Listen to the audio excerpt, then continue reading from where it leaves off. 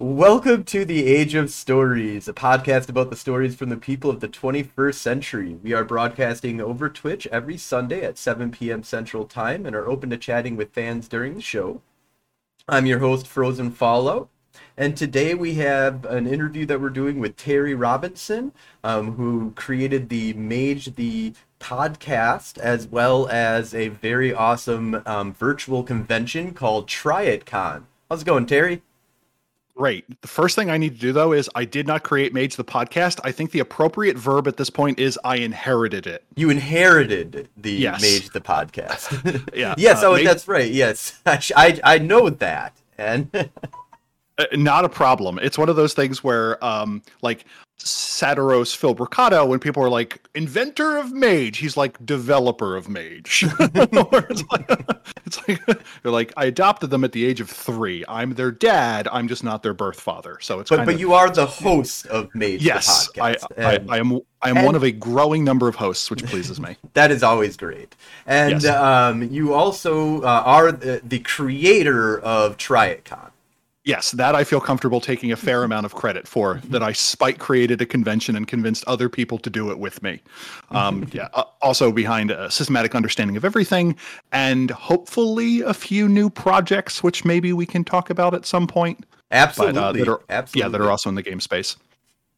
Sweet. So go ahead and tell us, let's just kind of start off here with what's the story of the creation of Mage the podcast, and how did you get involved with it?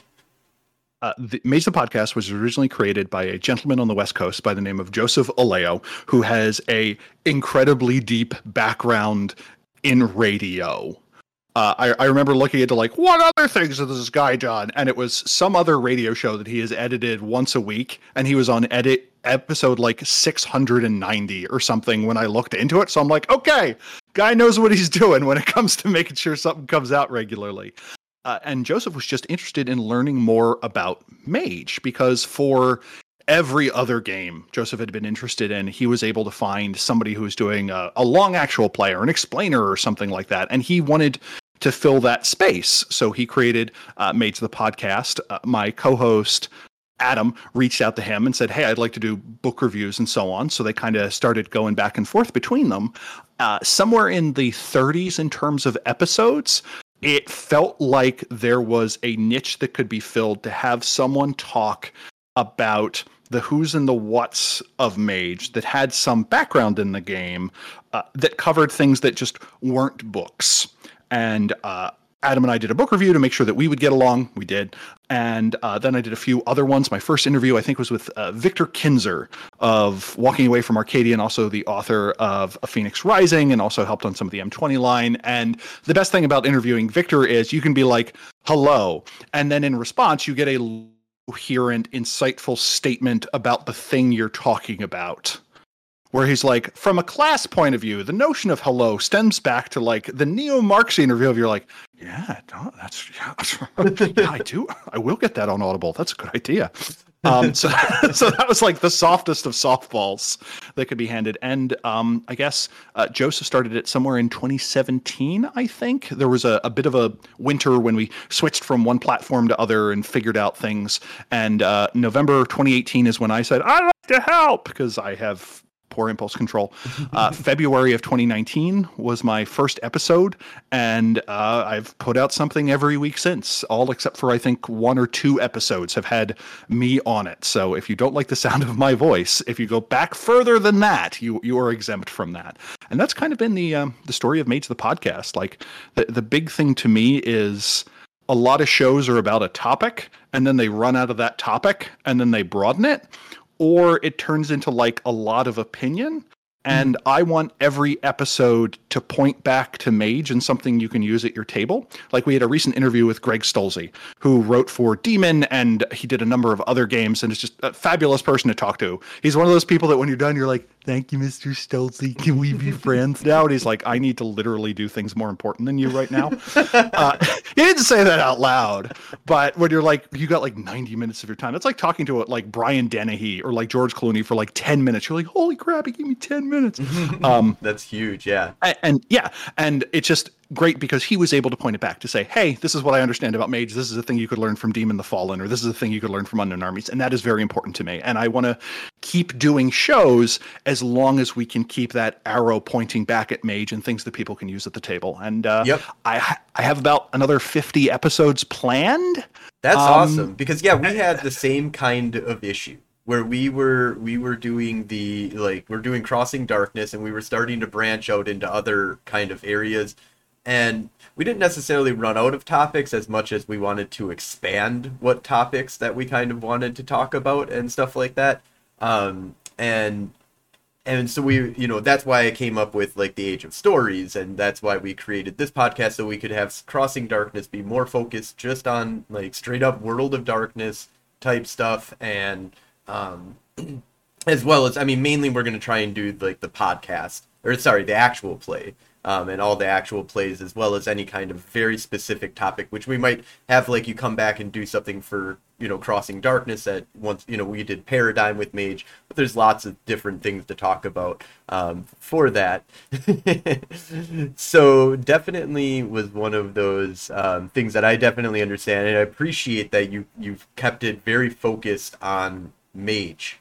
Your podcast is about Mage, and that's what you're going to get when you go there. And that's one of, I started doing some other stuff like EVE Online, and I was like, okay, I've got to move this over to a different podcast. Luckily, though, of the games, in Mage, you play a human, and you tell a human story about the world of magic, which every culture has ideas about. So at least I wasn't like, you know what, we're going to do 150 episodes. Mummy the Resurrection. Let's do this. It's like when people do something about Warhammer or something that just has this lore for days. You're not worried. Yeah. I'm worried not more about run out of that's, and we didn't run out of stuff with the Crossing Darkness. It's just that you for me, it was like, I have other things that I kind of want to talk about, and I don't mind listening to my voice, so I don't mind like having all these different kind of things that I'm doing, different podcasts that I'm trying to create, doing interviews all over the place. And that is one thing I was actually wondering about you. Do you mind your voice? I know that that's a big issue for a lot of people. I don't. There was a brief period of time where it took me 4 or 5 episodes to get used to it, because the voice in your head is you being like, and you're like, oh, how can I literally ever talk to someone ever?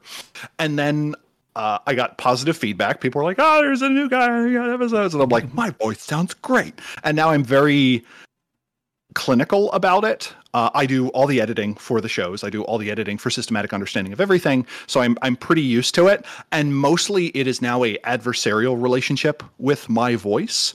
I tried to say less. And I just replaced that with other vocal tics. So instead of going I will do a tongue click. I will be like, as a way of buying time. Or alternatively, I will start a sentence 3 times. And I'll say, so Josh, what I hear you saying is, and every time I see that, I just want to claw my eyes out. So I'm hoping that I will find a new round of vocal tics to replace those with, and I will asymptotically approach not having to edit as much. The key insight for me was we used to not really have very detailed show outlines, but as time goes on, my show outlines get more and more detailed. Like the first time you and I talked, I had a couple of bullet points. Here, for me to speak extemporaneously, I have 3 pages of notes in a Google Doc. So it's like when I do Systematic Understanding of Everything, I need to sound like an idiot, but you need to know enough to ask the good questions. So I'm fond of saying it takes a remarkable amount of work to sound like you don't know what you're talking about. And that is something that has only gotten realer as time goes by. So there are a few interviews coming up for Mage the Podcast that I would like to do. Like one is on the magic of the Aztecs and the Mayans. And to just not sound like a complete moron, I am currently reading my 3rd book on that, and will still be interviewing experts on it. So just to sound like an idiot, I have to read 600 pages of text. And when people are curious, why aren't you doing all your other side projects you talk about? That's why. So yeah, the massive amount of research that is required that's one of the things I'm kind of going the opposite route, where I'm just the idiot. Like I am literally your middle United States Midwest idiot of the North that just I can barely speak English, and I hope people appreciate that that I get other smart people like you and Mike and other people that'll be able to, talk about topics with some level of intelligence, and I'm just here for fun and to bring you people together. It kind of feels like a magic trick where you're like, you know more about this than me. Can you talk to me about it?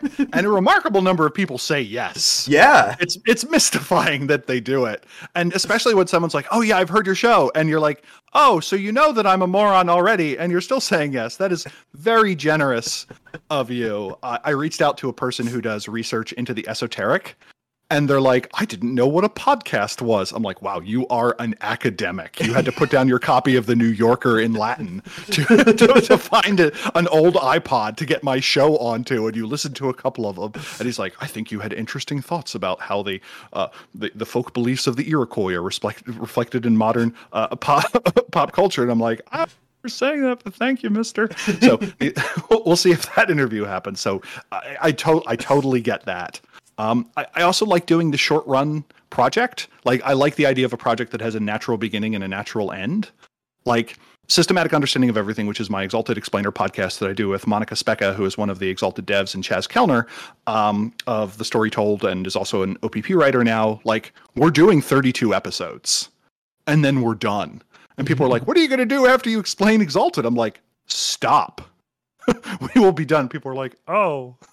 I'm like, sorry, buddy, we're going to be done at some point. And then the question becomes like, what do I do with all those old projects? Do I just keep paying storage for it? Do they go away at some time? Do I make the Terry Classics edition or something like that? That I'm not quite sure what I want to do with. So one of the upcoming projects I have with Chaz Kellner is we are starting something called Pain in the Dice, which is just kind of a little label to put all of our projects under and hopefully start building some awareness of that, and hopefully that will start in August or September. Chaz and I are both big fans of OPP games, like the wide umbrella of that, but I don't want to talk about like they came from on Mage the podcast, and I don't want to start they came from cast, because there's just quite not enough meat on that bones unless it's going to be an actual play. So we'll have this other thing. So I'll have Mage the podcast and then other, and we'll see how that works. Yep, and so that's kind of what we went with the Age of Stories. Only we got ahead of ourselves. It was like, screw it, I don't care. I'm just going to throw stuff on my podcast because I want content.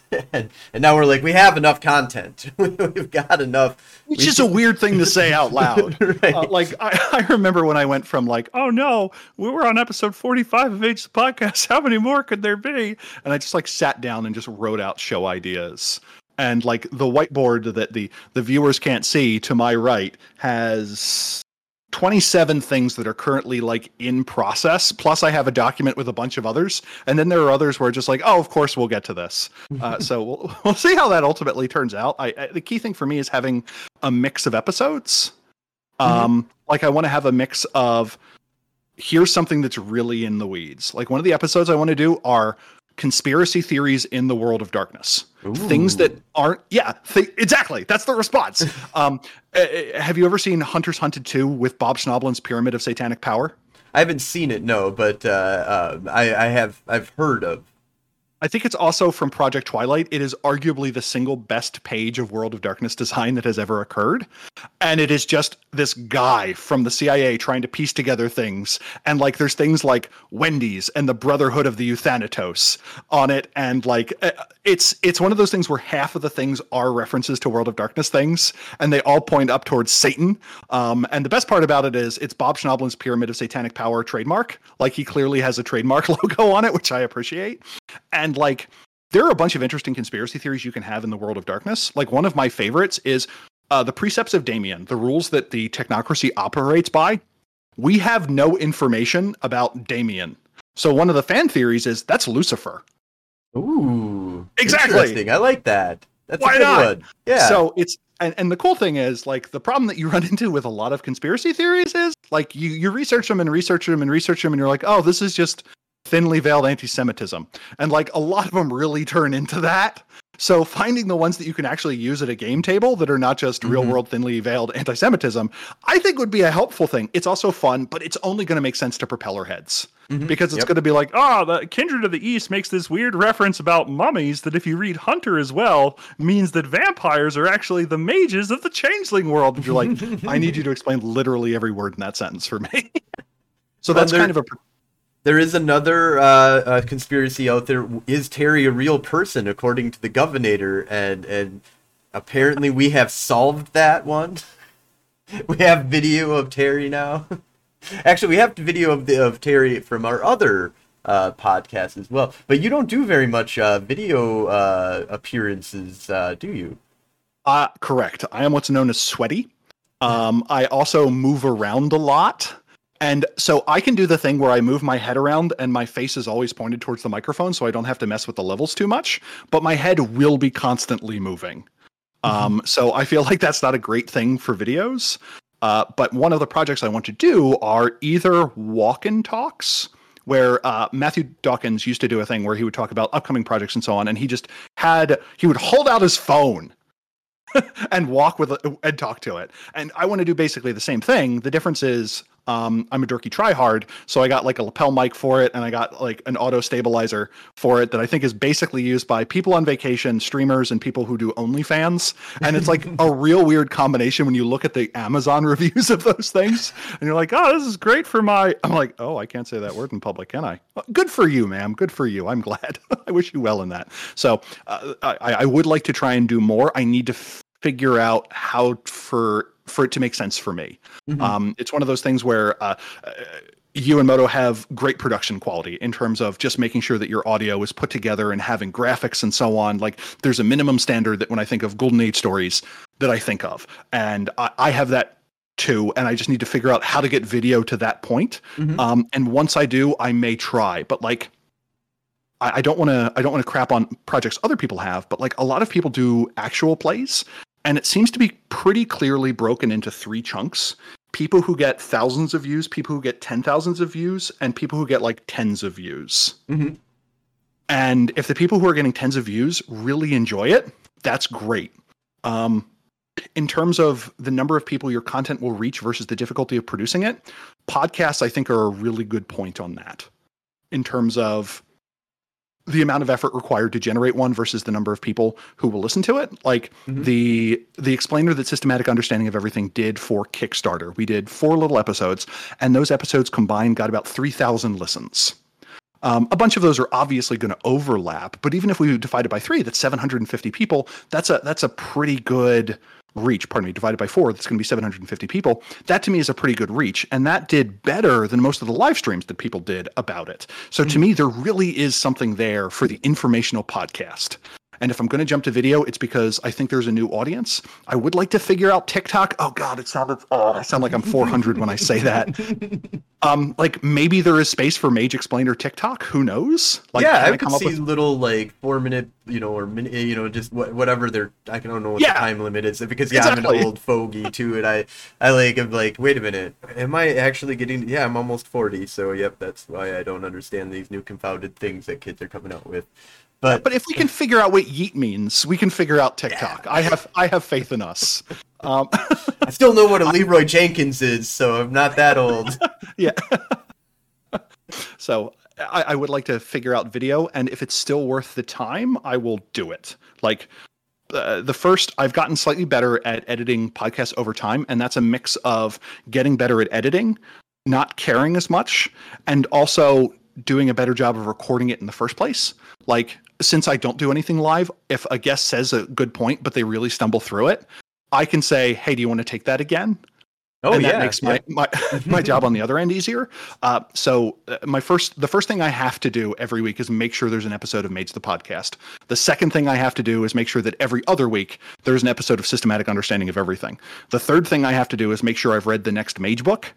And then the fourth thing I have to do is make sure that I've done something for my patrons, which is we started a Patreon, and I have just been absolutely flattered with the uptake that people have had. And I said, hey, I want to have at least 1,500 words of new stuff for our patrons once a month. And that's not too much. That's 3 hours of writing maybe, but I just need to set aside that time. And once all that stuff is done, that's when I'm like, okay, how do I want to extend what we're doing?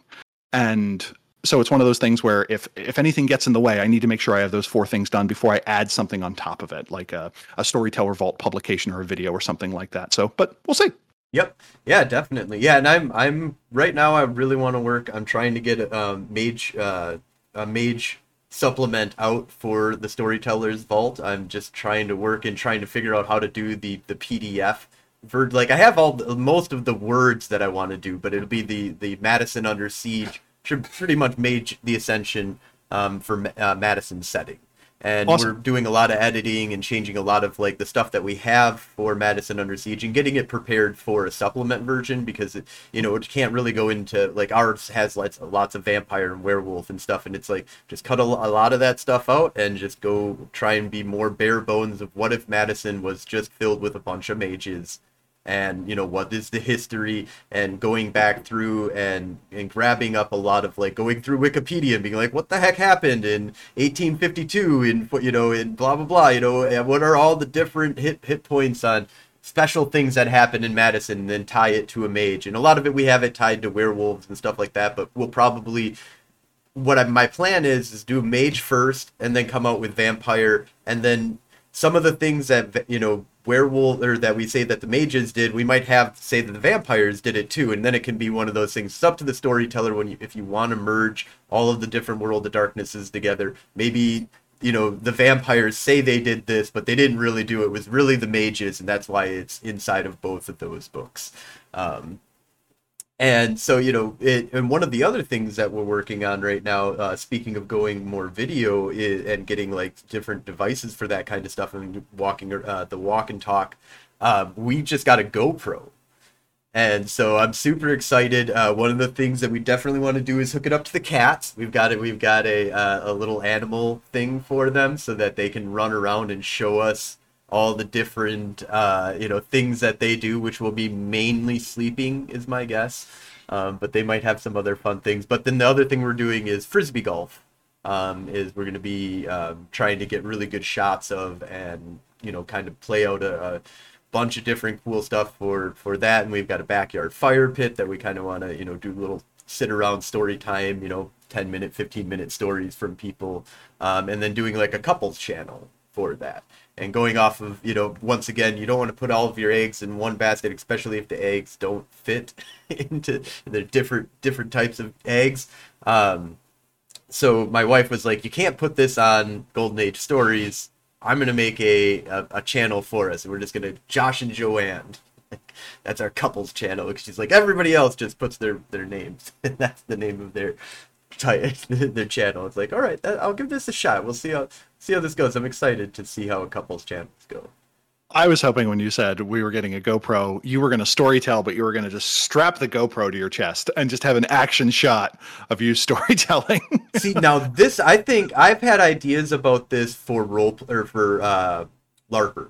I really think that LARP has the potential to move into a very big actual play area, and having people have GoPros or whatever, Google Glass or whatever, can be used to really carry around and record on what's going on out there, because it is so, they dress up, they act as much as you can, and you can just cut out all the stupid little stuff that, nobody wants to spend hours just waiting for something to happen. But beautiful thing about audio and video is you can just cut that right out and get them right to where they want to be.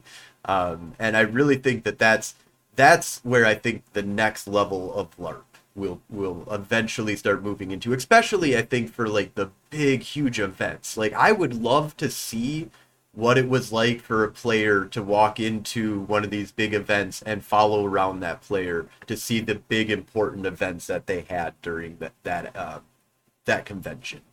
Yeah, I think I'd almost, one of my thoughts is if we were just strapping it to people, I think if it were a smaller event, that would give us, or alternatively someone who's super important.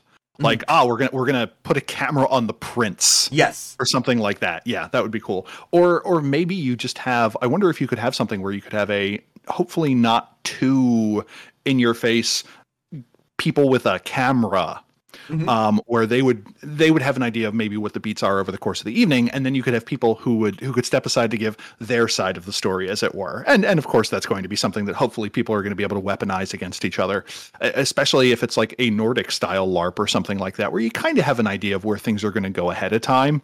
And there's a secret hand signal that you can do that says, hey, I think something really cool is about to happen. You might want to be over here conveniently, or something like that. I think that would be fascinating, especially considering the production qualities that we're getting. Yeah. So. Yeah, if you had like a camera crew, you could even get that shot of them running really fast to like the action LARPing, especially when it comes down to people throwing chops. And I think it would be great if you had a person, like you had the color commentator who was explaining what was happening as it's going. It's like, Billy has chosen to use Obteneprate 4, which is an adept level ability, and he's going to have to get 2 wins before his opponent gets 1 if he's going to get the critical that's going to allow him to stake the prince before the evening's over. Back to you, Dan. And I think a lot more things in life need color commentators and so on, and like people just explaining to me what's going on. Like that would be super great. Like when I'm waiting in a bank or something like that, and they're like, they're actually keying up your account, and they found that there was a weird transaction that was going on. So she's trying not to let on the fact to you that there may be illegal activity happening, even though you're just trying to cash your check. Let's go back to Terry as he waits in line and just be like, or something. That I would also watch, but I have terrible standards when it comes to these things. Oh wow, that's a brilliant. I almost want to just do that as like you just grab random videos on YouTube and just start doing voiceovers for them. I think that would be fun if we took another actual play and we just did explainers that were just wildly wrong about about it. I think that could be fun. It reminds me like the few times that I've like gone bicycling and I wasn't quite sober yet, and it was just me narrating what was happening in the world around me. And I'm like, Terry, I'm on a bike behind a guy with really nice shoes. And then the guy in front of me is like, thanks. And like, it just felt like it was part of the opening of like a really bad sitcom, like the Mary Tyler Moore Show, but for like this obese actuary who was slightly intoxicated in Philadelphia. So I know what I'm doing when Mage the podcast is done. So thanks for that idea, Josh. I love it. I would tune in every day. And it could be done every day. You could just randomly walk around. Speaking of trying new things, tell us about Tryitcon. How did you come up with this epic idea that I want to be as much a part of as possible moving forward? This is brilliant. I love it. I am absolutely thrilled and humbled by the sheer number of people who have expressed sentiments like that, who are like, I like this and I want to help more, which is both oh wow, these people enjoyed it, and like, oh shit, they expect more out of me now, which is like a terrible combination. It's like one of those things where it's like, oh man, she said yes to my invite for the date. She's really out of my league. Oh crap, I have to be able to maintain this ruse for an entire date now. Oh dear. Smash cut. I need to go get a job and get some money. Exactly. There are several intervening steps that I now need to take care of. So the idea of Trycon came because there were online conventions that were happening, but in a lot of cases they were just offline conventions being moved online, in the same way that the first movies were just people filming stage plays. And it took us a while to figure out what else to do. So my original plan with Tryitcon was that I wanted someone to be able to go from, I found out about this game, to I tried this game, to I learned a little about how to run this game, to okay, I'm running this game for my friends in a weekend, where we could have that entire cycle occur. There would be panels where it would be 6 World of Darkness games that you've heard about but you've never really tried, and someone could really pitch you on Demon, Mummy, Promethean, whatever, and just be like, no, this is something you can do. And then there would be a sign up for an event where you could say, I want to try Mummy or what have you, or I want to try Promethean or what have you. And then there would be a session after that where you're like, I think I can kind of run this, but I'm not quite sure yet. And you would be able to do a workshop with someone where you would start out with half an outline of the city that you would set your mummy game in, and it would be Necropolis Madison or something like that. And there would be a few key events. And if you're in North America, you can kind of move it anywhere else in North America to within certain bounds. So like it may not fit perfectly in New York City, but we can do it in Yonkers, and it's kind of the same size, and you can figure out how to make it work. And you would sit down with 5 other people and someone who would act as a guide who would say, okay, well, let's come up with a couple of antagonists that we can come up and be like, there's this skin eater that we need to oppose who is trying to consume the mummies to extend their own unlife. There is this zealous preacher who considers us an affront to God. There's this werewolf group that we have this ancient enmity with, and then there's these 2 mundane factions. And everyone gets to figure out how they want to weave those together in their own city. And then we're going to come up with maybe a few stock characters that can also be tier 2 background characters, and maybe some important hooks that need to be built into the characters of character creation. And now you have your first 4 sessions kind of planned out. Mm-hmm. So you've gone from, I've only heard of this game to, I'm pretty sure I can run this for a couple of Fridays with my friends in one weekend. That was my plan. But my initial goal was... I put out a survey that said, what are the games that you are interested in giving a try to? And we listed 50 games or something like that. I think it was closer to 40, plus a fill in the blank. And my goal was to get, if we can get 50 people to reply, this would be great. We got a little bit short of 100, and I'm like, woo! And then I put out a call, storytellers, what games do you want to run? And I was hoping for 10, and I got like 30. So that, woo! And then it quickly became apparent that there was enough interest and demand for a lot of game sessions. So this went from, I was thinking maybe it would be half game sessions, half panel and other content, to 90% games. Mm-hmm. Because at the end of the day, like, my goal is to get butts in seats playing games people have not played before. So if I need to push something off the table, then me not doing a podcast on here's some intricacies to consider about the Avatar storm in a game. Like if that time can help 2 more game sessions occur, I want it to happen. We used, I'm suddenly blanking on the name of the platform. There was an online platform that we used that automated almost all of the registration backend. The key was we had to do the scheduling ourselves. And there are kind of 2 ways of running online conventions at this point. One is to say, go to a platform like startplaying.games, where you sign up to be the storyteller. And you put out all the information, and the site takes care of that. That's tabletop events is what you Thank you. We wound up using tabletop.events, which is amazing. Amazing. Yes. I've used it one time before with Midwinter that they do in Milwaukee. And theirs was all, every game was free. You didn't have to pay anything for it. And they had a really good structure on it. This was really well, like, everything is just really easy to find, really easy to understand. You can find tons of other conventions that are going on there. It is just really beautifully done. Way better than what Gen Con has, to be honest. Like, yeah. And it was weird because at the start of COVID, tabletop.events sent out a note that says, hey, COVID, we need to shut down. And then they very quickly pivoted to, oh, wait, we figured out how to do online conventions this way.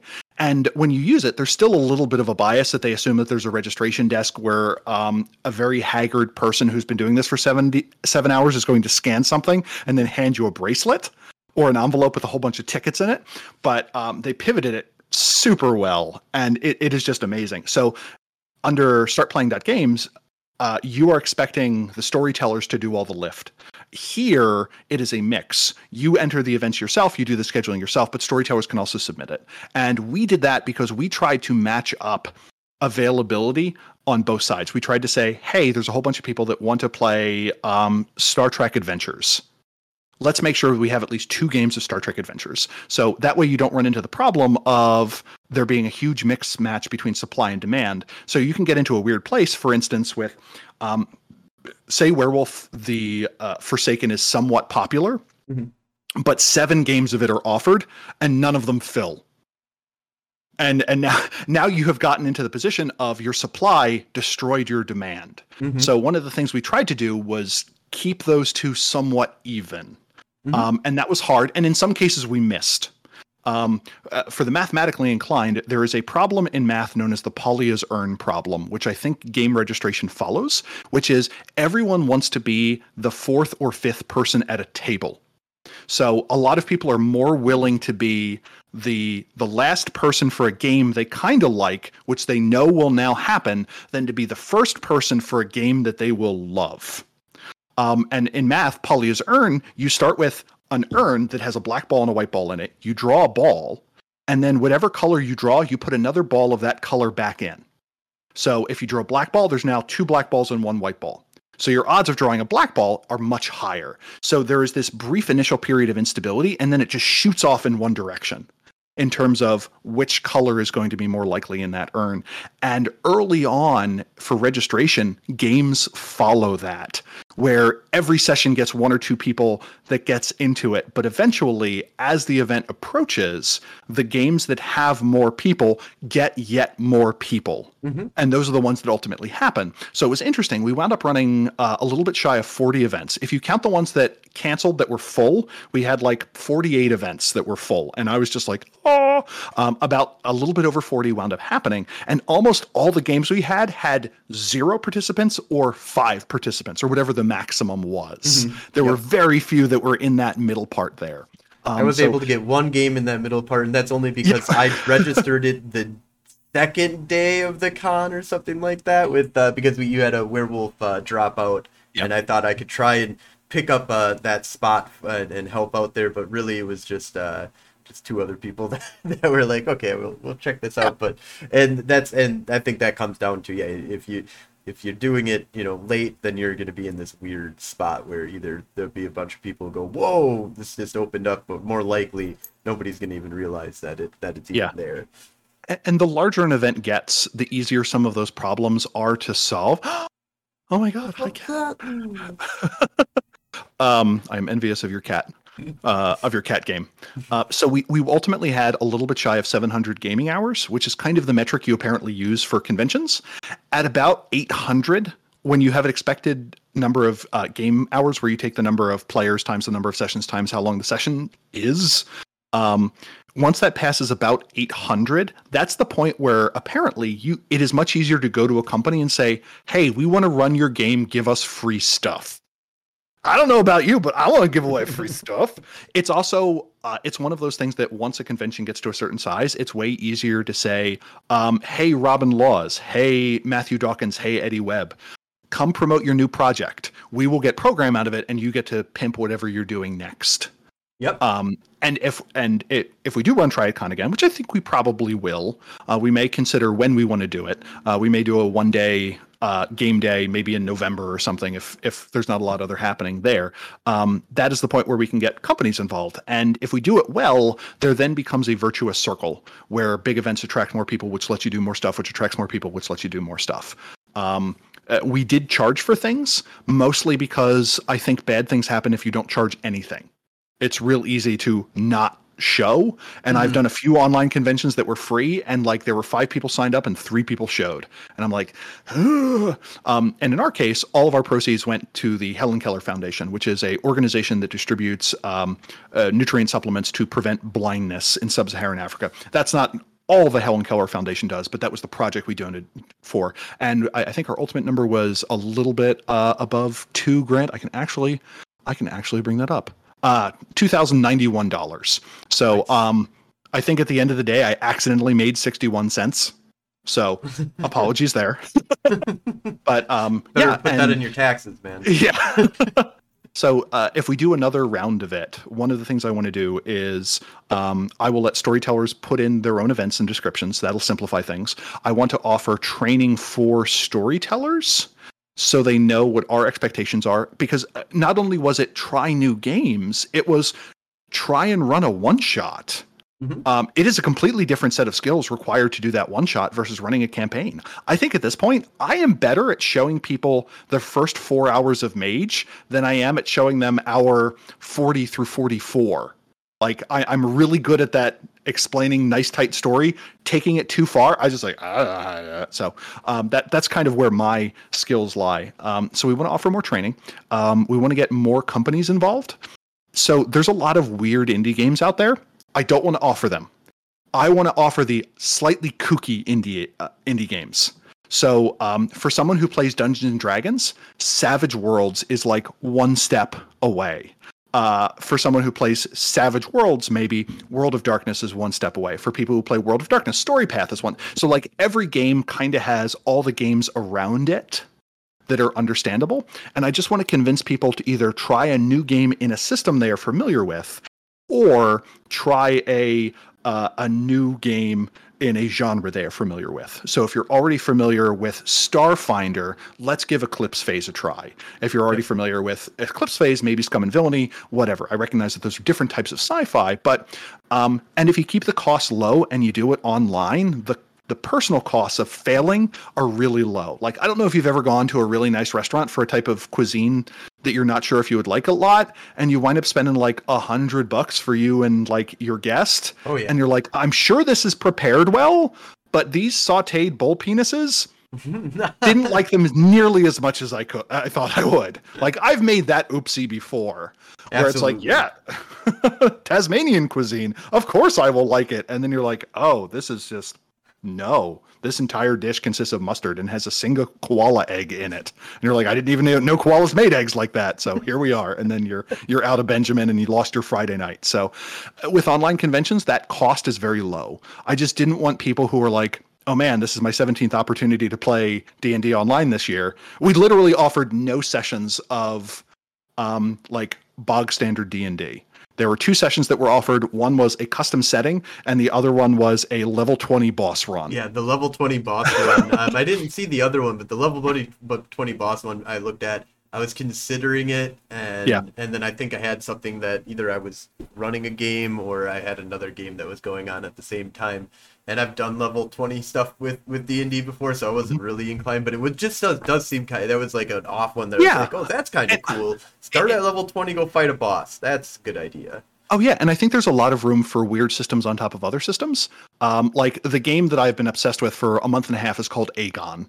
And it is a game, it uses what's called the Paragon system. It starts with the presumption that you are playing exceptional people that can do badass things. The question is just, how badass will it be?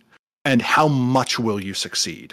Mm-hmm. Like Hercules succeeded a lot. It didn't end super well for Hercules at the end of the day, but I mean, he banged out the labors like a champ, and that was pretty cool. And that's kind of what this game wants you to do. It wants you to have epic successes against other people who are also having epic successes.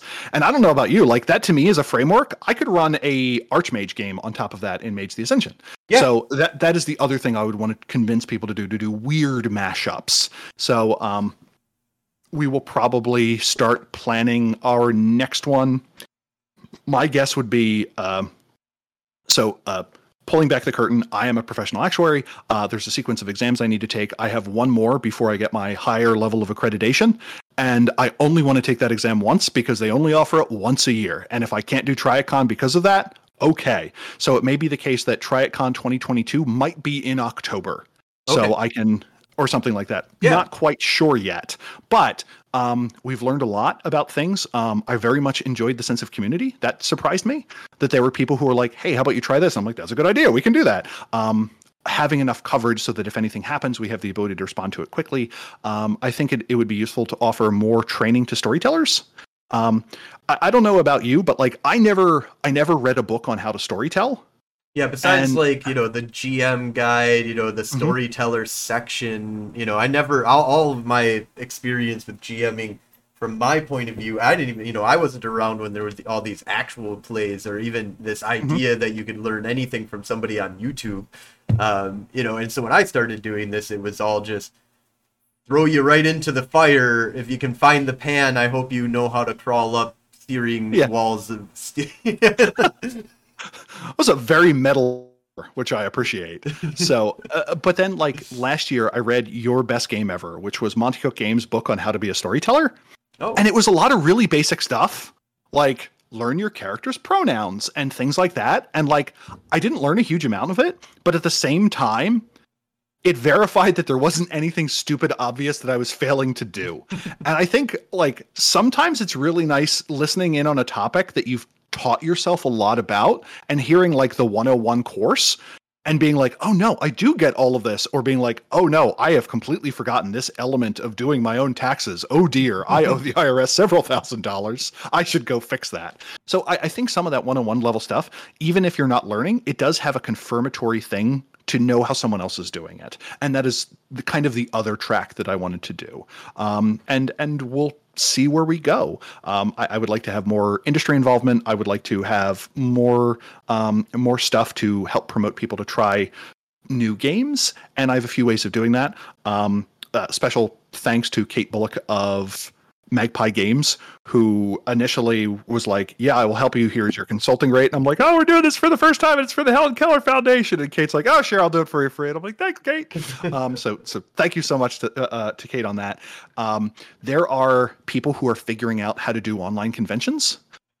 Magpie Games does community game days, and talking to Mark Diaz-Truman, the CEO, doing their online game days is the equivalent of them doing an entire Gen Con every 2 months in terms of the number of people they get to have try their games. Wow. So yeah, I think there's a lot of space for online play, and I think our next generation of games are going to have online play kind of baked into them, or they're going to be a little bit more online play friendly.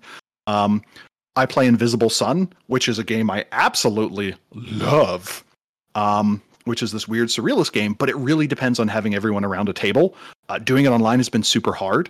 PBTA doesn't require that as much. So I am excited to see if COVID creates a change in game design where we no longer presume that we will be able to move minifigs around in front of us, or alternatively, they will assume that you have roll 20 from the beginning and that will be baked into the game, where you're reading through the book and it says, when you reach this phase of combat, click the damage button on the app. Right.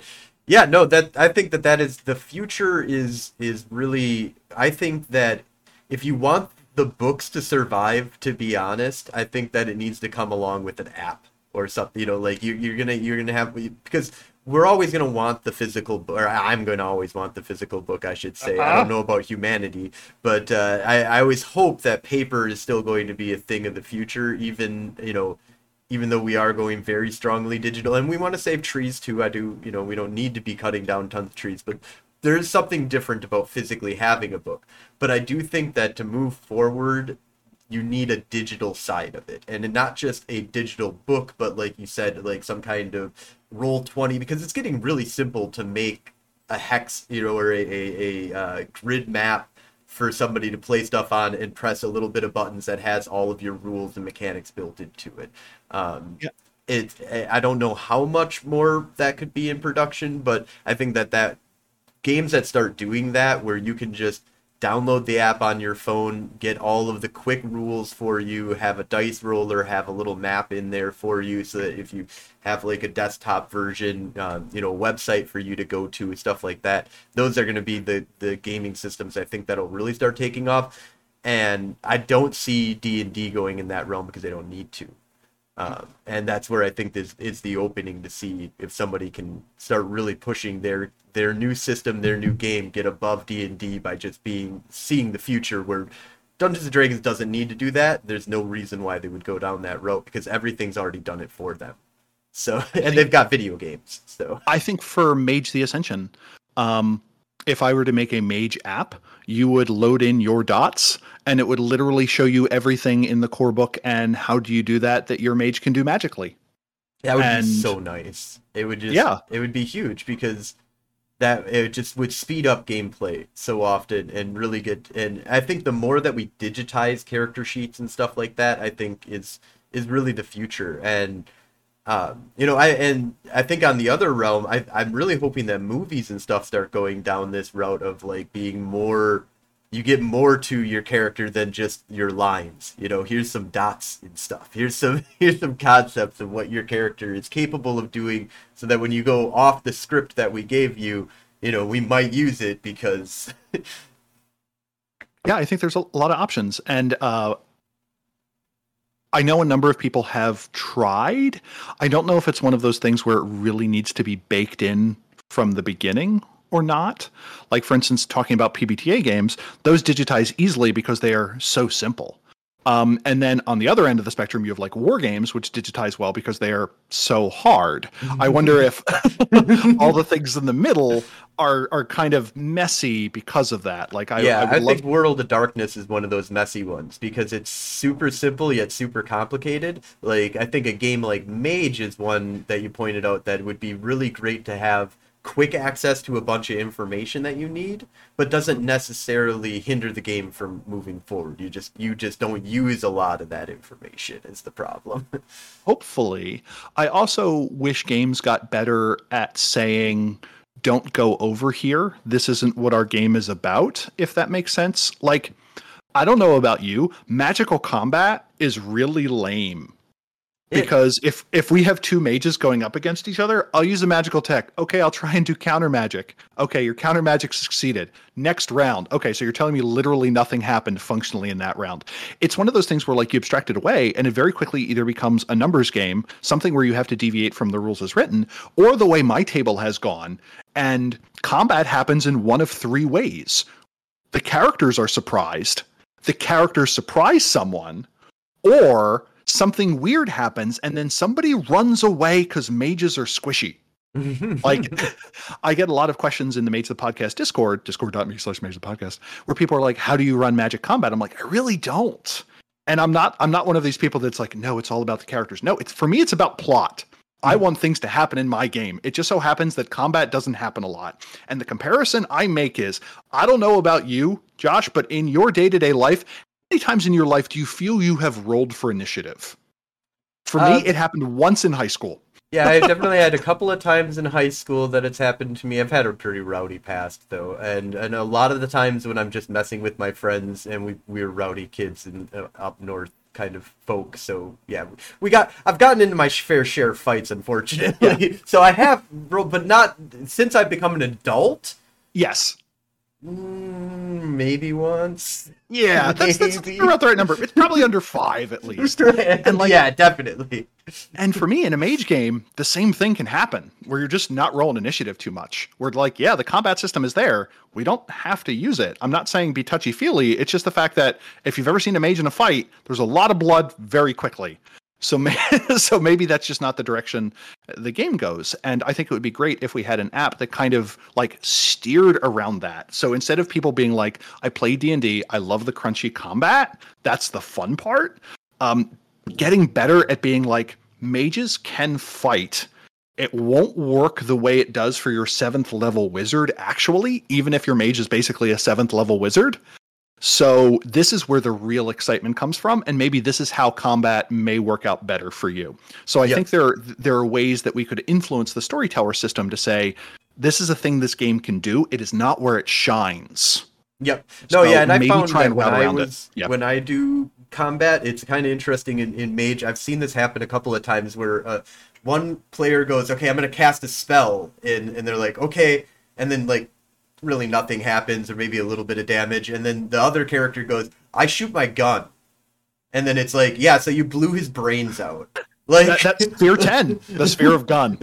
Right, exactly. It's just like, just, you know, like it comes down more of the times, like you said, it's like them prepping a bomb or them setting up a trap or them setting it so they just instantly win, or they just pull out weapons and they go weapon. You know, like the only characters I really think of when I think of somebody that's like a mage that's going to go in and go ham with magic is in Akashic Brotherhood, because they're just doing normal attacks enhanced with badass magic. You know, and anything other than that, it's like if it's a hermetic, the only way I can think of is you got a staff that already does all the stuff for you. It's not counter magic anymore. It just does the same thing a gun does, only it's a staff. Yeah, and it does forces damage, which is useful, because you're going to get a 2x multiplier, and then you get to add 1 to that, which is nice. And yeah, I totally agree. And the thing to me is, while we're talking about Mage, who'da thunk it? Terry has opinions about Mage. One of the things I recently changed is when I run a one-shot, when a character improvises an effect, I demand them do a flashback of how this improvised effect is similar to a thing they did before while just practicing magic. Hmm. One of the things that Revise really emphasized and late 2E did that didn't in previous editions is the sheer amount of time that mages spend preparing for magic. James Sobrano was talking about how a hollower pulls out an effect, but part of their effect is the fact that they spent 3.5 hours putting on their makeup that day. An Akashiana kicks a guy in half because she spent the weekend doing that for 6 hours against trees. So that when she actually had to do it, she could. The Hermetic is able to whip that effect out because they spent the entire weekend inscribing the summoning circle. The Verbena is allowed to do the effect because they have they have spent months cultivating these herbs to do it. It is this weird mix of like material spell components and preparing for your driver's license exam, so that when you do need to pull the effect out of nowhere, it is like improv comedy. You can do it because you spent hundreds of hours practicing, not because you are this true great wonderkin that's pulling an effect out of nowhere. So in my mage games, that's huge, because I think that goes towards magic for mages is a way of life. And that's one of the things that I think it's hard for people to kind of wrap their minds around when they're thinking of mage, because they're like, well, I've seen my mage has seen all these other crazy mages do all these other things. They know what vampires are or whatever, they've seen whatever their thing, so they should know all this stuff. And it's like, no, you got to remember, these guys are seeing this through glasses that are so rose tinted that they don't see the truth at all. Like, you as a player are seeing what's going on here and understanding the greater dynamics of stuff, but when they see a verbena, if I'm a son of ether and I see a verbena do something, I have no clue what they're doing. It doesn't make any sense whatsoever. I can't just replicate that. And it's because I have my way of life, my way of doing things. This is how I've always seen the world and how it's worked for me. But that is part of my whole routine too. That's my whole thing that I do every day, day in and day out, is me performing my rituals, which you can look at real world people that do that. Like, there's people out there that they get up, they do their prayer, they do this, then they have their their special lunch or dinner or whatever, and they have very ritualized life that they live. And that's what mages do a lot. Like, there's very few of them out there that are not have a very strong pattern of what they're going to be doing, which is what can fall them into, being able to pick up, okay, now I know how to beat this mage because he's got giant holes in his understanding of the universe, even though he's got a much better understanding of the universe than majority of the other supernatural creatures out there. Yeah, when we are often role-playing the 3 hours of free time that our character has in a day that is full of either a job or family or magic or what have you. And the moment we say, no, this is what my character's doing all the time, you're like, no, this game does not work anymore if you think that. But yeah, so I like that. I appreciate that insight. And I very strongly, I fervently agree with you on that. Yeah, it's the same thing as like how we don't, at least I don't in my games, work out like, when do you have to go to the bathroom? And when do you like, when are you even eating is not really a big things in my story. Like, if it's dinner time, then we're probably eating, but I'm not like, your character is getting very hungry right now and now has to go to the bathroom. You're in the middle of a fight. What do you do? Yeah. So you do an actual play. One of the things I would like to do is a very explanatory actual play, where there are very obvious system beats that we want to hit each time. Like, a lot of actual plays are about story and everything. Mm-hmm. I want to do something that's about the opposite, where there happens to be a story, but the main goal is to show the system how it would occur in games. We did this for Exalted for systematic understanding of everything, and I'm like, are people going to be interested in this at all? And then, like, someone sent me fan art they had made of the character that I had played for a total of 2 hours across 2 episodes, and they're like, I think Shrouded Mirror Oracle would look like this. And I'm like, wow, people like this. Or at least this person did. And based on the listens, it seemed like more people did. So I think there is space for that very explanatory thing. And I want to do the mystical side. There's a lot of technocracy games because they're kind of easy to follow. You can get it. It's a lot easier, yeah. It's a paradigm we all understand, unless like you've been living in a church all your life and never came out. Or exactly. Then you might get the quest or the choirs, but Yeah, and I would like to try and do that. I'm not sure what that will look like. The people who do systematic understanding of everything with me, I'm like, so I did this exalted thing for you. How about Mage? So we'll see if that works. So that goes in the projects that I would like to have happen. I'm not ultimately sure what that's going to look like, but that is another thing that kind of goes in the to do pile. So I'm now fascinated about your Madison Under Siege book. What is that going to look like? So I kind of want to frame it after a lot of what other books of cities have kind of done. So I'm going through and like reading a lot of like and trying to get the format of how the other city books kind of go about it. But my main thing with Madison is that I want to make it a tradition stronghold. Okay. I have the idea of we have Techno Gate, which is in the Madison Under Siege setting that is in Madison, but that's just the airport. There's a National Guard base inside of the airport. They've got some cool toys, and I was like, okay, it's underneath that. Other than that, Madison is owned by their traditions. Like, and so I wanted to make it one of those special cities that is really not like any of the other mage cities out there. Because almost all of the other mage cities are primarily controlled by the technocracy and everybody's kind of running, or you're in an umbral realm is really when you get away from the technocracy. Um, and so I wanted to do a fairly big city. And of course, I live here. But the one thing that always caught me was that they call it 77 square miles surrounded by reality. So I've always wanted to make Madison this special little place where kind of when it got built up by the mages, it was seen by the mages as being this place that was a little bit more malleable. Reality is a little bit easier to kind of control here. And I wanted to start that off with that there were fights and wars over Madison in the beginning. Because like originally the Native American population would have used this area for a lot of the magical powers and malleable reality that there is around here.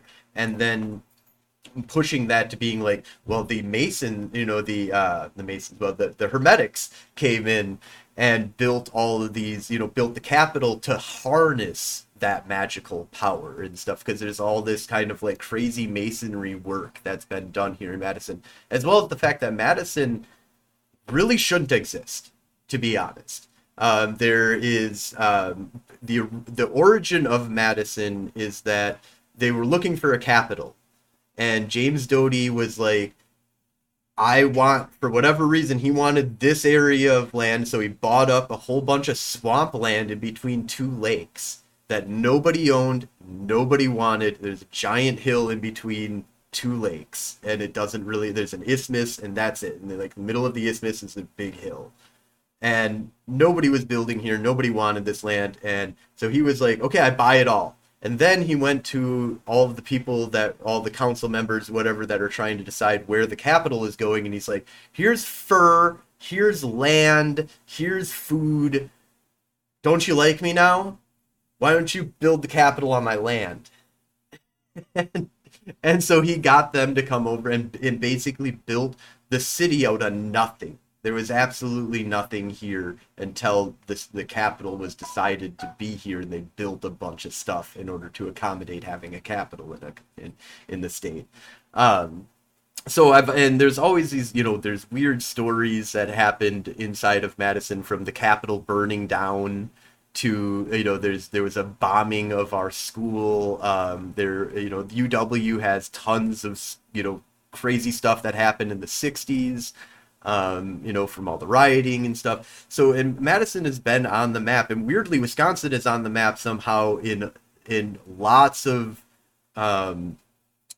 supernatural ways. Like the TV show Supernatural stops in Wisconsin at least like every 5-6 episodes, just because there's some kind of weird crap that's going on here up north. So one of the big things that I wanted to do is kind of take a lot of that history and then just World of Darkness eyes it, and then bring it up. And my plan is to bring it to 1999 and kind of stop. And then let the players kind of run with what happens after the Avatar Storm. And kind of saying that, maybe leaving a little bit of like ideas of what you can do after the Avatar Storm, but, the idea of I want to kind of build you up to 1999, have the Avatar storm hit, and then kind of end the book there and be like, if you want to go on after the Avatar storm, you can decide on who dies, who lived, but kind of build out a full setting that you have all 9 traditions. You have the capital that leads to a Horizon Realm. The Horizon Realm has been built up and is New Atlantis, is the floating city above the city, and has this kind of Chrono Trigger, Zeal, Kingdom of Zeal kind of floating city and each tradition has their own section of that realm where they enhance their portions of life magic, or their paradigm is more entrenched there. But then you have like fighting. So a lot of it's going to be more about fighting, inner fighting between the traditions rather than the traditions versus the technocracy.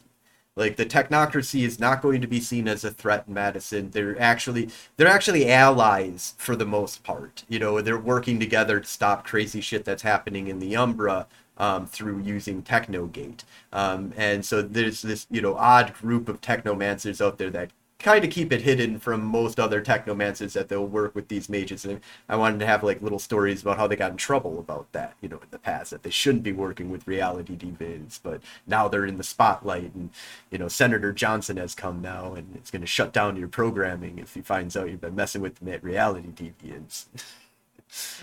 So how big is this going to be, do you think? So my hope is that the first book will be like about 100 or so pages, maybe a little bit more. But my idea is I kind of want to have full backgrounds on characters. I have about maybe 15 to 20 characters that I want to throw in it. So that alone could take 40, 50 pages right there.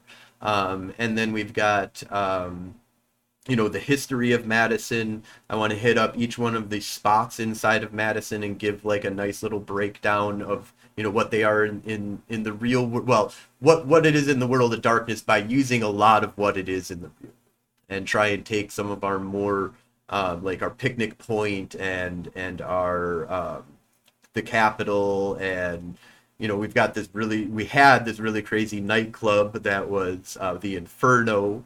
And kind of taking those things and being like, well, the Inferno was the nightclub that was owned by the vampires. For this case, I probably would make it maybe the Hollow Ones and stuff. And that's the other thing too, is that I want to do it for Mage, but I want to take out a lot of that stuff that I would have normally had. I would have had Vampire the Masquerade as taking over the Inferno, but maybe I'll have the Hollow Ones take over the Inferno for the Mage book. But then you get to the Vampire book and you learn, actually, it's really the Elysium. Do you plan on having a adventure baked into it as well, or is it just a setting supplement? My plan would definitely to have at least a few page like introductory adventure for somebody to kind of get introduced to the what you, if you became a mage in Madison, how that kind of worked. And I wanted it to be a little bit different, because normally in if you became a mage in almost any other city, it would be because a mentor found you or something like that, and then you just get maybe they find you the proper one, but however it works is just whatever, will get you to where you're supposed to be going. In Madison, I kind of wanted it to be like, when there's a new mage in Madison, they fight over him. They're like, no, he's supposed to be a celestial choir. He's been going to my church for a year. And it's like, well, he's part of the engineering department. That's owned by the Sons of Ether, and the virtual adepts are. He's a hacker, too. He's been on the digital web. We own him. Yeah, I'm very curious to see those kind of setting supplements occur for Mage, which is part of the reason why I am greedily inquiring about it. So I look forward to that coming out the other end. I think for the Mage community, I think there's still a lot of opportunity that Storyteller Vault presents, and I don't think anyone has quite fully figured it out yet. And I hope that makes it out there. I have my own weird little projects that I hope to do at some point. So we'll see how that goes. I'm super excited about the Storyteller's Vault. I want to do a lot with it. My only major hindrance is I don't know how to make a PDF book. Like, I just That don't. we can figure out. If you can get all the text together, there are enough people flitting around that we can get it into a book form for you, either using Word or InDesign, or I'm a fan of Affinity Designer. We can get the PDF for you out the other side. If you've got Word, we can make it happen.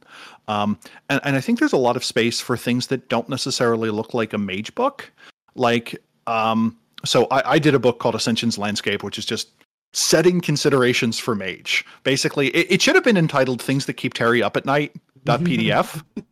And the fact that it's moved like 300 copies is just mystifying to me. I'm like, who knew there are so many weird people out there? And I love each of them. And so thank you for that. But like, for a book like that, if I had just released it as a nice Word document with a cover, and I told people this is just going to be a nice Word document with a cover, I think a lot of people would be okay with that. So like, does your PDF necessarily need to look like a Mage book?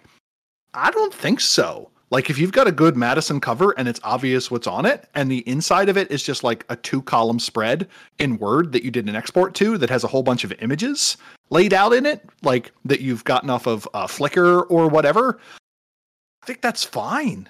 I think, like, come up with your own little template. It'll be way easier to do. And as long as you tell people who are buying it that that's what it's going to look like, I think that could work. That's me. If you want to go whole hog and just figure that process out, cool. But if not, I think there may be space for things that do not necessarily look like full books, that are either literally an outline format or something like that, but like highly detailed, or just look like something else. So I'm curious to see where that goes. And yeah, interesting. I know that one of the things that I was thinking of doing was just some primer, free stuff that I was going to throw out there. Mm-hmm. And this kind of encourages me to do it a little bit more, is just grab one of the characters, finish them off, make sure it's all set, because I've already been using these characters for years now. I just need to get it so that they're 1999 versionized and properly, like, because we messed with the timeline so much. Yeah.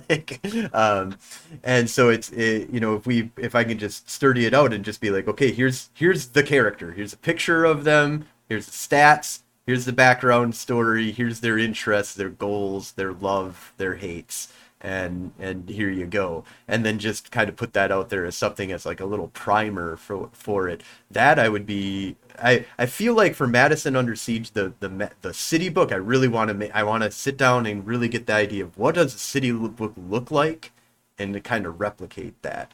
But I think that there's a lot of, like you said, there's a lot of little stuff for Mage that would be really nice just to have.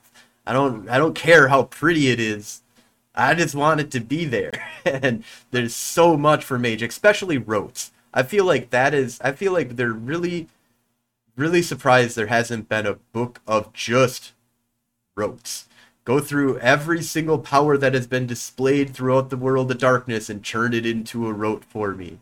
I want Vampire Red Eyes. What do I need? I want to turn into Mist. What do I need? I want to, do Vicissitude, a level 5. What do I need? What do I need it in Mage format instead of being in? Because there's already an example of 1 billion powers in the World of Darkness. It's just, I think in the moment it's way harder to think about them than if you can just sit down and pull back and be like, okay, I have the entire World of Darkness lineup that tells me what people are capable of doing.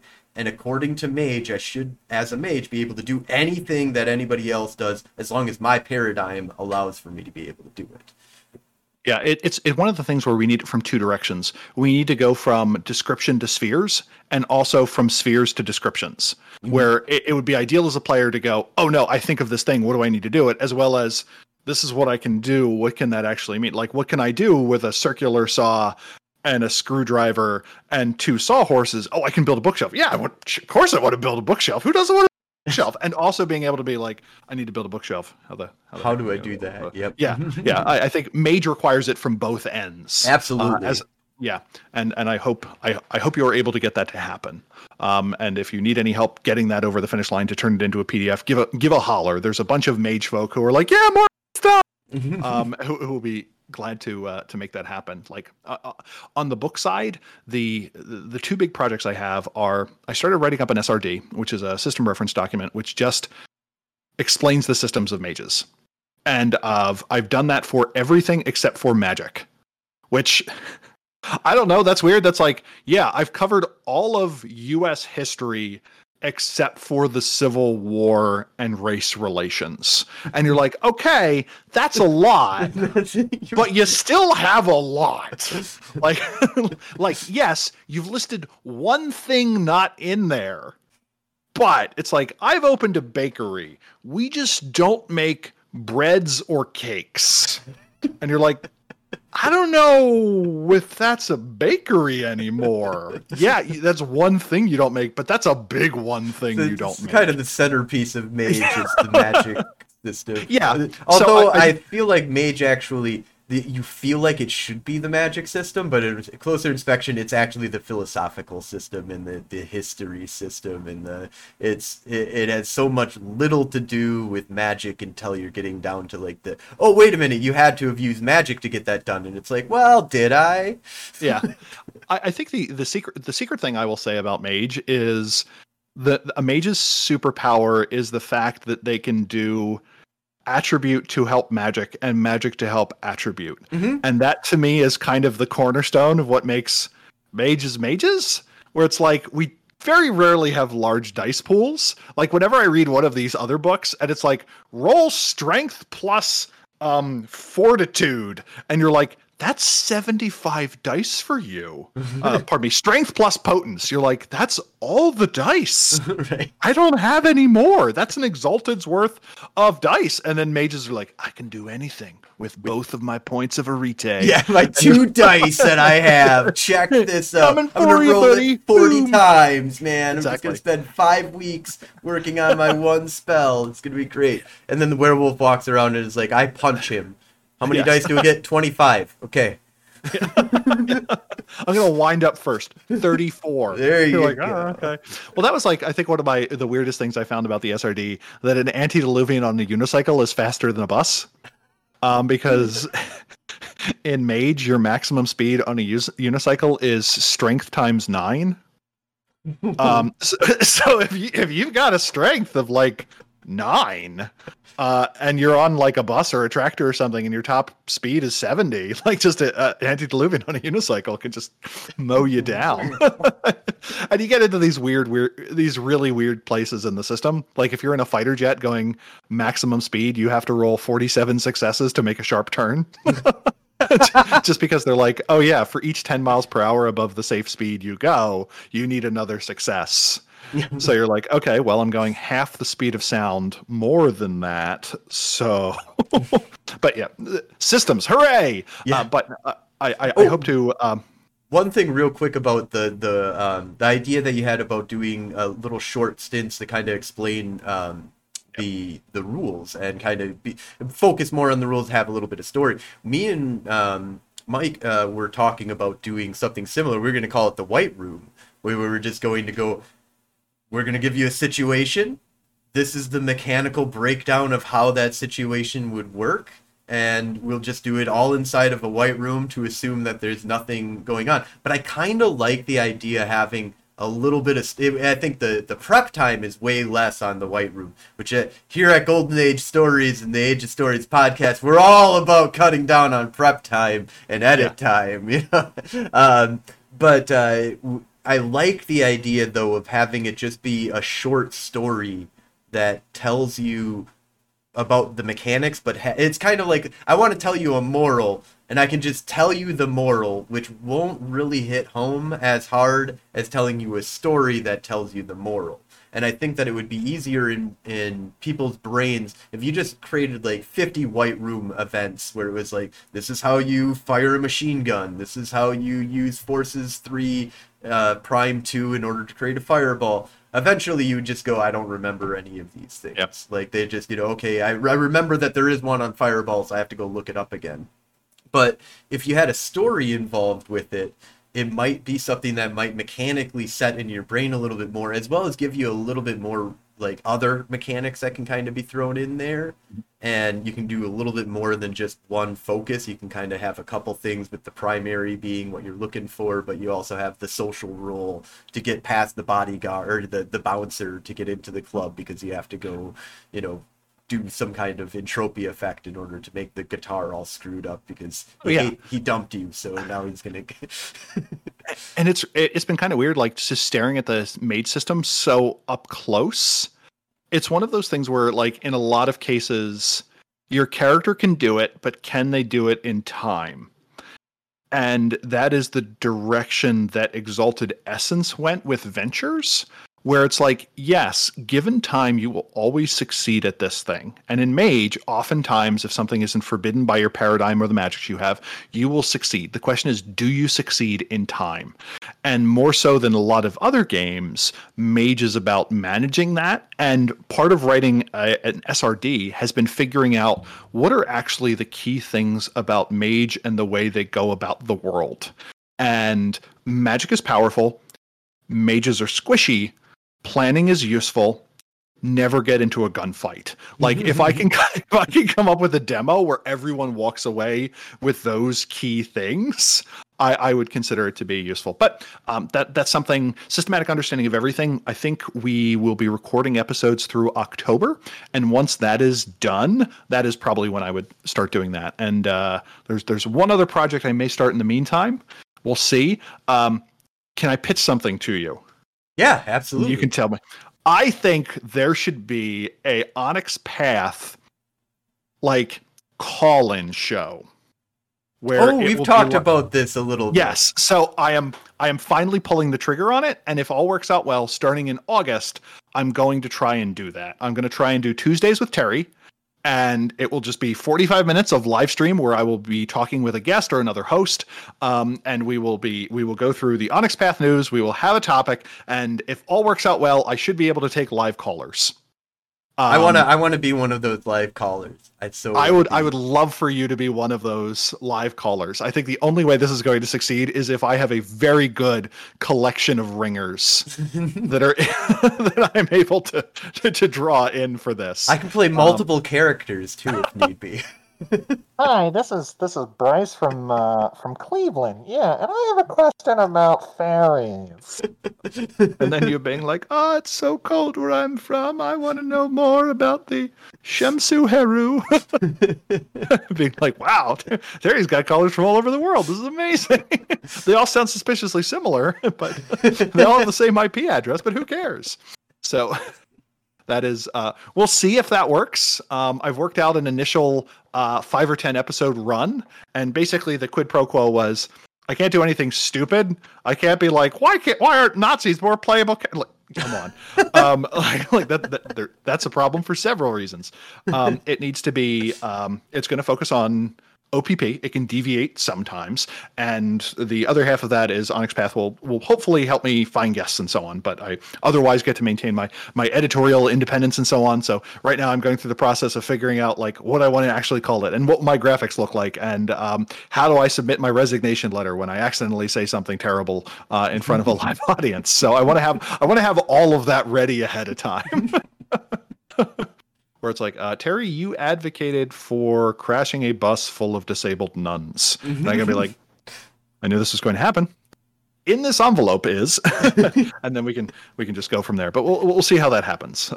Fingers crossed on that. That project can last for as long as I'm allowed to work from home on Tuesdays. Because like there are certain things in my workplace where I'm like out, and other ways where I am not. And it's one of those, and I am not podcast out. So I whenever I have an interview and I'm like, yeah, I need to get home to do an interview, like I'm like, yes, I do a radio show. Yes, a radio show. And they're like, it must be great to do an actuary radio show. And I'm like, I am not going to correct you. So that is what I've done so far. So as long as I can work from home on Tuesdays, that project can reasonably happen. We'll see how ultimately time consuming it is. I would like to get better at that improvisational muscle about being able to talk extemporaneously. So we'll see if that happens. But I think that largely rounds up all the upcoming projects. I guess the other thing is, are you going to Gen Con? Or yes. Nice. Yep, I too will be at Gen Con. Physically at Gen Con. I'm not planning on really doing much at Gen Con. I want to find an artist. That's like my goal. is to go Nice. go hang out in the artist area and go check out all the stuff that they have and talk with a whole bunch of artists and try and find one that I can work with to build a bunch of art. I don't have an insane amount of money. I just want sketches to begin with, and we'll work on cool, expensive art some other day. But I need somebody that's like, I can whip out a whole bunch of sketches for you for not a lot of money, but I want, to do other big projects for you too that I will get real money for. And sometimes volume is a price of its own, where you're like, hey, I understand that this is not your rate per character, but I need 10 of them. Right. Can you knock 40% off? And that may happen. But yeah, 'Cause one of the big things I want to do with that is with Roll20 is get them on Roll20 so that it's all like, I want a picture of Technogate. What some of it I can take my own pictures. I can just go around Madison and start taking pictures of stuff. So it's free for besides the time.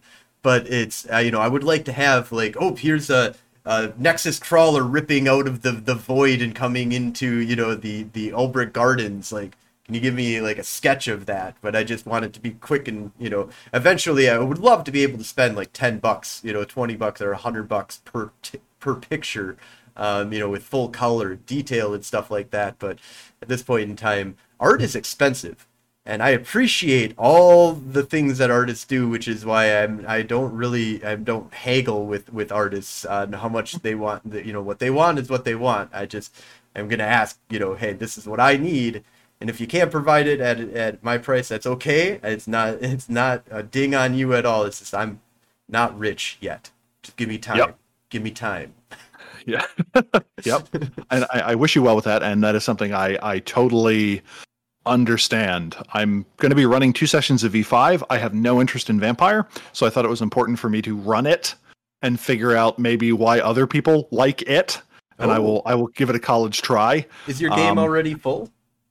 I have no idea. I don't think they've been posted yet, have they? No. I think they just posted them recently. Okay. I know that game registration just ended yesterday, so you couldn't register any more games yesterday. I feel like there was an announcement out there about signing up. I haven't planned out. I've been just kind of now I'm kind of gonna go look for your game though. I think.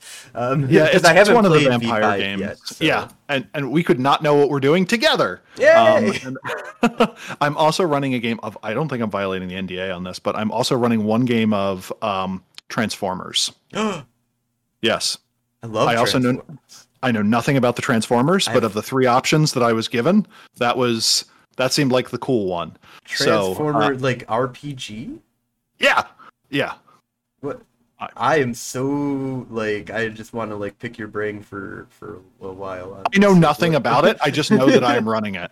And someone else who is deving it made a thing like, I got to work on Transformers the RPG. And so I'm hoping they actually said Transformers the RPG and they didn't just vague book it. Because if so, I'm like, oh, good job, Terry. We need to cut that from the recording. But yeah, we'll see how we'll see how that goes.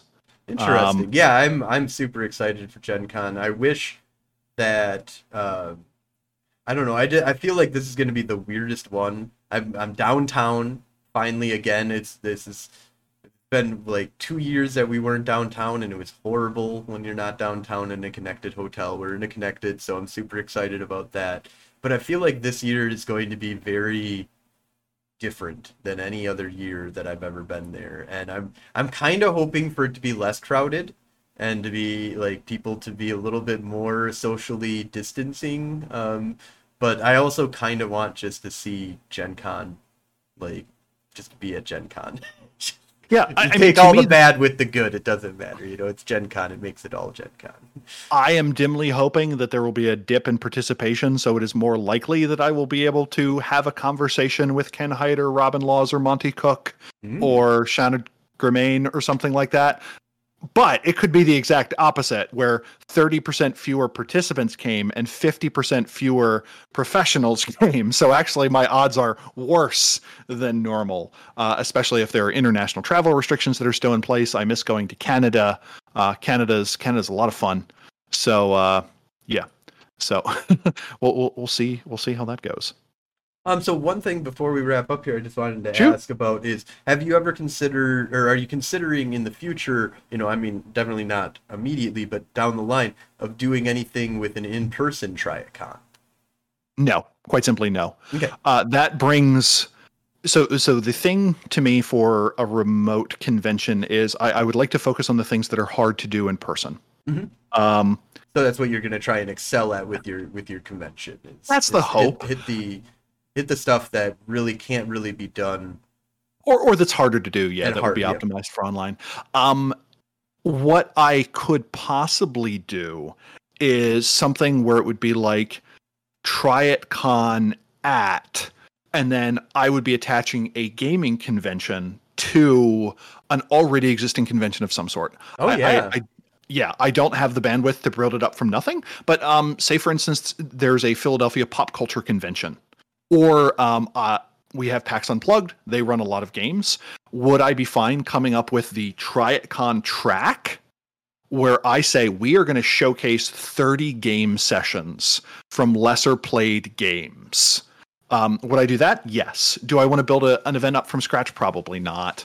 Part of it is the benefit of being in the Northeast, that we do have a lot of events that we can kind of bop. Actually, like per capita, I think the Midwest kind of just wrecks for gaming conventions, where it's like, you're Sheboygan. They're like, yeah, and our gaming convention has 40,000 people at it. Deal. So, but yeah, like for instance, the Gehenna Gaming folks do PAX East and PAX Unplugged. If there were another event that we're interested in having a bunch of games run for it, would I do arrangements for that? I would certainly try, but for now, I'd like to stick with the online stuff just because it feels much more efficient. It takes comparatively few hours to do. I certainly miss the in-personness of things, but I think one of the weirdest things about doing the Gen Con sessions is that they're all 5 hours, and all online sessions tend to be 4. I don't know if that's just you need an extra half hour to wait for people to show up and everything. But I really like that 4-hour session, of which 3.5 hours is actively game playing, and you have a short setup and then you have an intermission midway through. That to me is a real good 4-hour efficiency, and I'd like to be able to bang some more of those out. But no plans on Tryitcon Philly yet. Yeah, Yet, it's just but one we'll of see how those that like goes. things that I was thinking of like the virtual con. I like you said, all the big benefits. The only thing that is interesting about the when you get it in person is because it becomes like a pilgrimage every once, like for me, Gen Con, I'm not going to go to virtual Gen Con at all. I mean, and I say that and then I go, well, maybe I should actually, but it's much more, I'm like, Gen Con is like an experience for me that I don't mind spending all the crazy amount of money that it takes in order to get there, get a hotel, do all the stuff, and because it's kind of like this kind of adventure that you go on. And I found that although online ones are way more efficient, easier to get to, I don't have to do it. It becomes not a pilgrimage anymore. Like it maybe as the years go by, if I come to every single Tryitcon, I think maybe eventually, like even if it's online, I'll still be like, okay, I got to get my costumes all together because I'm going to be on camera. Yeah. So, So there's one exception to that. If there were a very high value niche that we could fill that would be well served in person. So for instance, if we did a convention for streamers, oh yeah. which sounds stupid. You know that thing you do entirely online and interact with your audience entirely online? We're all going to get together in a hotel in New Jersey and talk about it. That a industry professional event of some sort. Because one of the things that online conventions don't do a good job at is meeting and mingling, of just running into people. It is hard to facilitate that sort of conversation. There are people who are good at it. Josh Heath kind of took care of making sure that there were conversation topics that we're going through. And I think if we had the ability to do it again, and when we do it again, we are going to focus more on that, to have there be a rolling narrative and a rolling chat for Tryitcon. And I think that'll help fill in some of that. But if we were able to do an online convention that were geared towards some class of professionals, I could see that theoretically also being a direction we could go, as opposed to just being a generic large gaming convention. Because I think if you want to do an in-person convention, you really need to do a board game, card game, RPG one to just have the critical mass to do it. Unless you're really doing that, we're in a Army Air National Guard facility basement. Which, not to say that that's necessarily a bad thing, but to make the economics work, that would really be what you would need to do. Yeah, but I think no, you need the card flippers. They're very, they're massive. They're all over the place, and they do play other games. So yes, oh yes, and I am they certainly love fine with their that. tournaments, man. They will come in droves to you. If you tack on a Magic tournament onto your convention, it just like it goes nuts. If you can run a PTQ there, yeah, that would be great. And I look at things like the Strixhaven supplements for D&D, and I'm like, man, I wish World of Darkness had literally anything like that that we could do. So, but Yeah, that's what I would love a World of Darkness convention, like a that's just not just this is our LARP that we're doing, because they have a lot of LARP conventions. But I don't feel like there's one that you could be like, okay, you get every World of Darkness game. That's what all the games are here. We've hunted down the only demon GM and we brought him in. And we had a bunch of one-off games that had filled, but various circumstances came up and the storyteller was unable to deliver on it. And for Tryitcon 2022, I'm very much hoping to get 1x of most, if not all, of the World of Darkness games. So we'll see if we can do that. That is a not quite a promise, but I attempt that I will remake the next time we do this. Definitely. Yeah, I really look forward to it. As much as whatever you need help with on, just let me know. I am all about being involved with Tryitcon. I loved the whole concept. I enjoyed the experience and really liked hitting up games that I had never played before and getting to try out some ones that I've had very little experience GMing for before and getting really good, fun, experience out of that whole thing. Yep. Thank you so much. I hope we can scale up and maintain it. We'll see. And is there anything else that I'm going to kind of just open up the floor? If there's anything else that you kind of want to talk about, any shout outs that you want to give? I enjoyed Blood Hunt more than most people seemingly did. With the weekend trial of the vampire game, people were like, "This isn't vampire." I'm like, "Yeah, it is." It's people running around killing each other in the night. This is very much vampire. I think there is a veneer of lore that I hope they add on to it, where there's a bunch of things they could have added that cost nothing but make it more immersive to vampire. And I hope they figure out how to do that. I think there were certainly criticisms to be had of it, but it was a game that centered around the sphere of gun. And I think that is remarkably realistic in terms of things that vampires wind up doing. It is often vastly easier to throw a hand grenade or shoot someone than to draw on the powers of the blood. So I say that kind of contrarian because people are like, this game we got for our property isn't as great as we thought it would be. I'm like, Mage got a phone game once that was taken down. You shut your mouth. Like, yeah, I remember there was isn't the kind I like. I'm like, I'm really having difficulty caring. Yeah, Mage. I remember hearing about something with Mage that it was going to have a Telltale or something like that was going to be coming out, and then nothing. It was, but I saw that Werewolf got. It was Werewolf and Vampire. They got a couple. Werewolf had a few. And I don't know. I'm fine when games change across media. I'm fine when you got to take what different. you can. You know. The one thing is though is that I feel I think that some of us have been kind of spoiled by Dungeons and Dragons, to be honest, because like it's such an easy system to churn into a actual video game. You literally have all the rules that is required for the video game built right into the game, where Vampire doesn't really have that easy, and Mage has the worst. Trying to just incorporate it into a video game, but I think that there's a lot of potential there to not go the route of D&D. They need to go the route of the Telltale, I think, kind of stuff for the World of Darkness, because it's a storyteller's game, not a Chessex map where you move things around and kill people.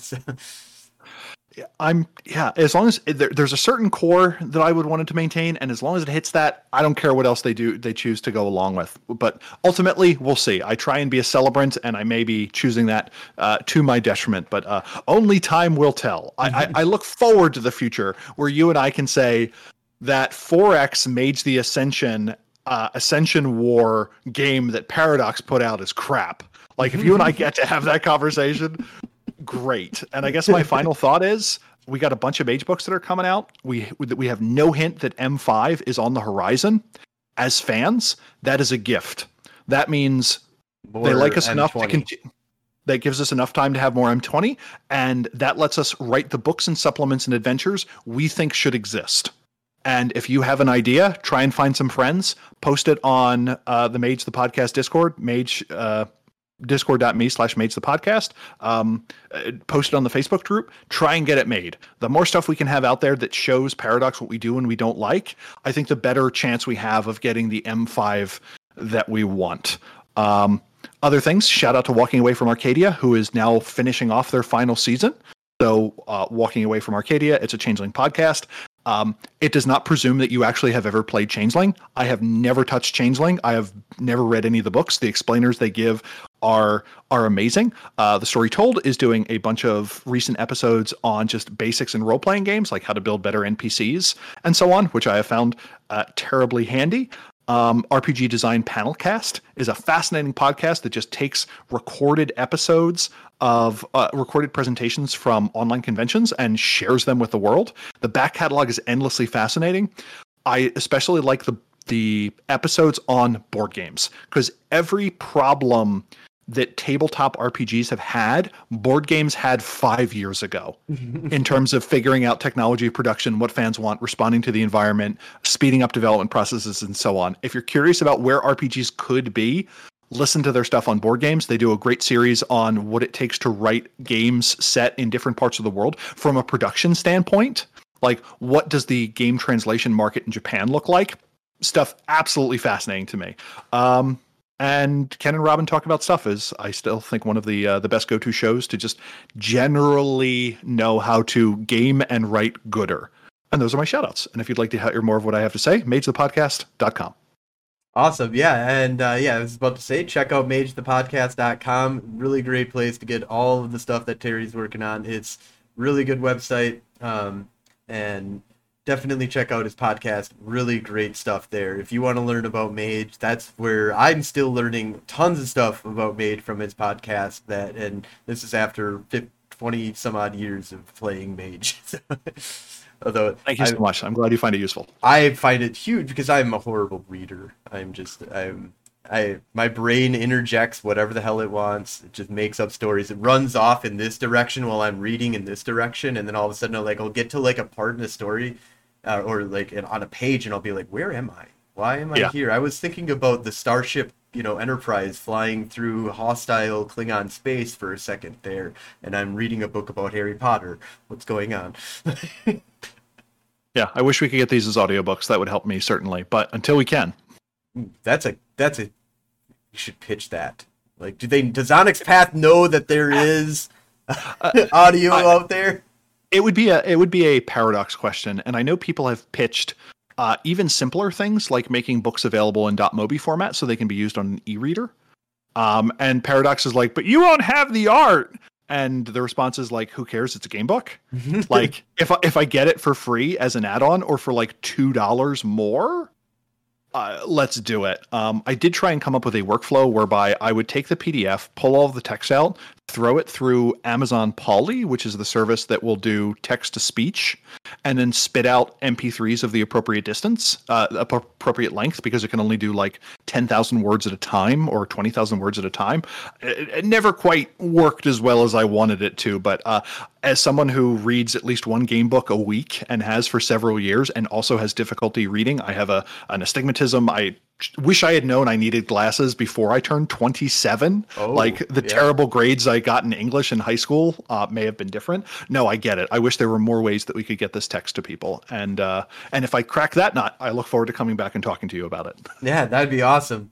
And definitely check out our website, theageofstories.com. You can get all of the different projects that we're working on, as well as this podcast right here, and our Crossing Darkness podcast that we are still doing. We're doing our actual play with some slight edits. My plan is to probably do some better editing coming up at some point and making it a little bit more like if you want the full thing, you can go to our YouTube and get everything that we talked about and all the game mechanic arguments that we have.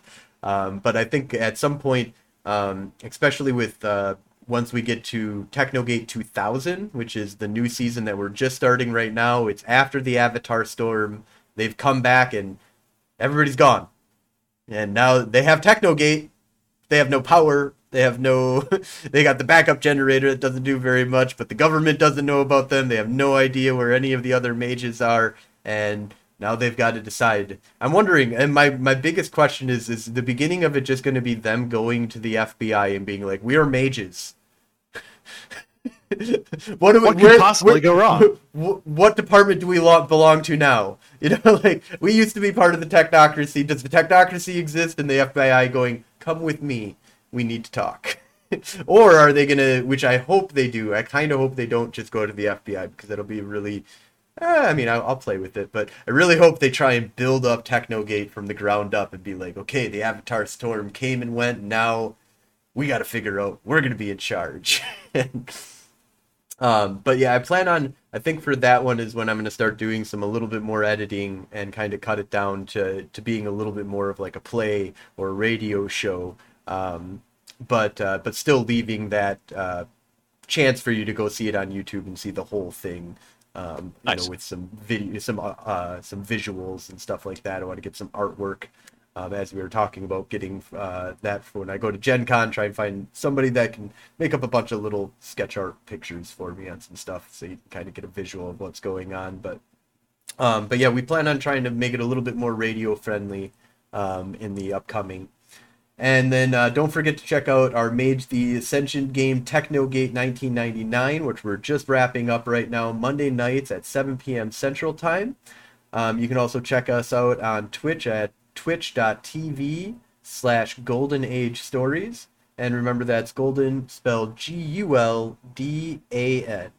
Thank you so much for listening, and you have a great week. Bye.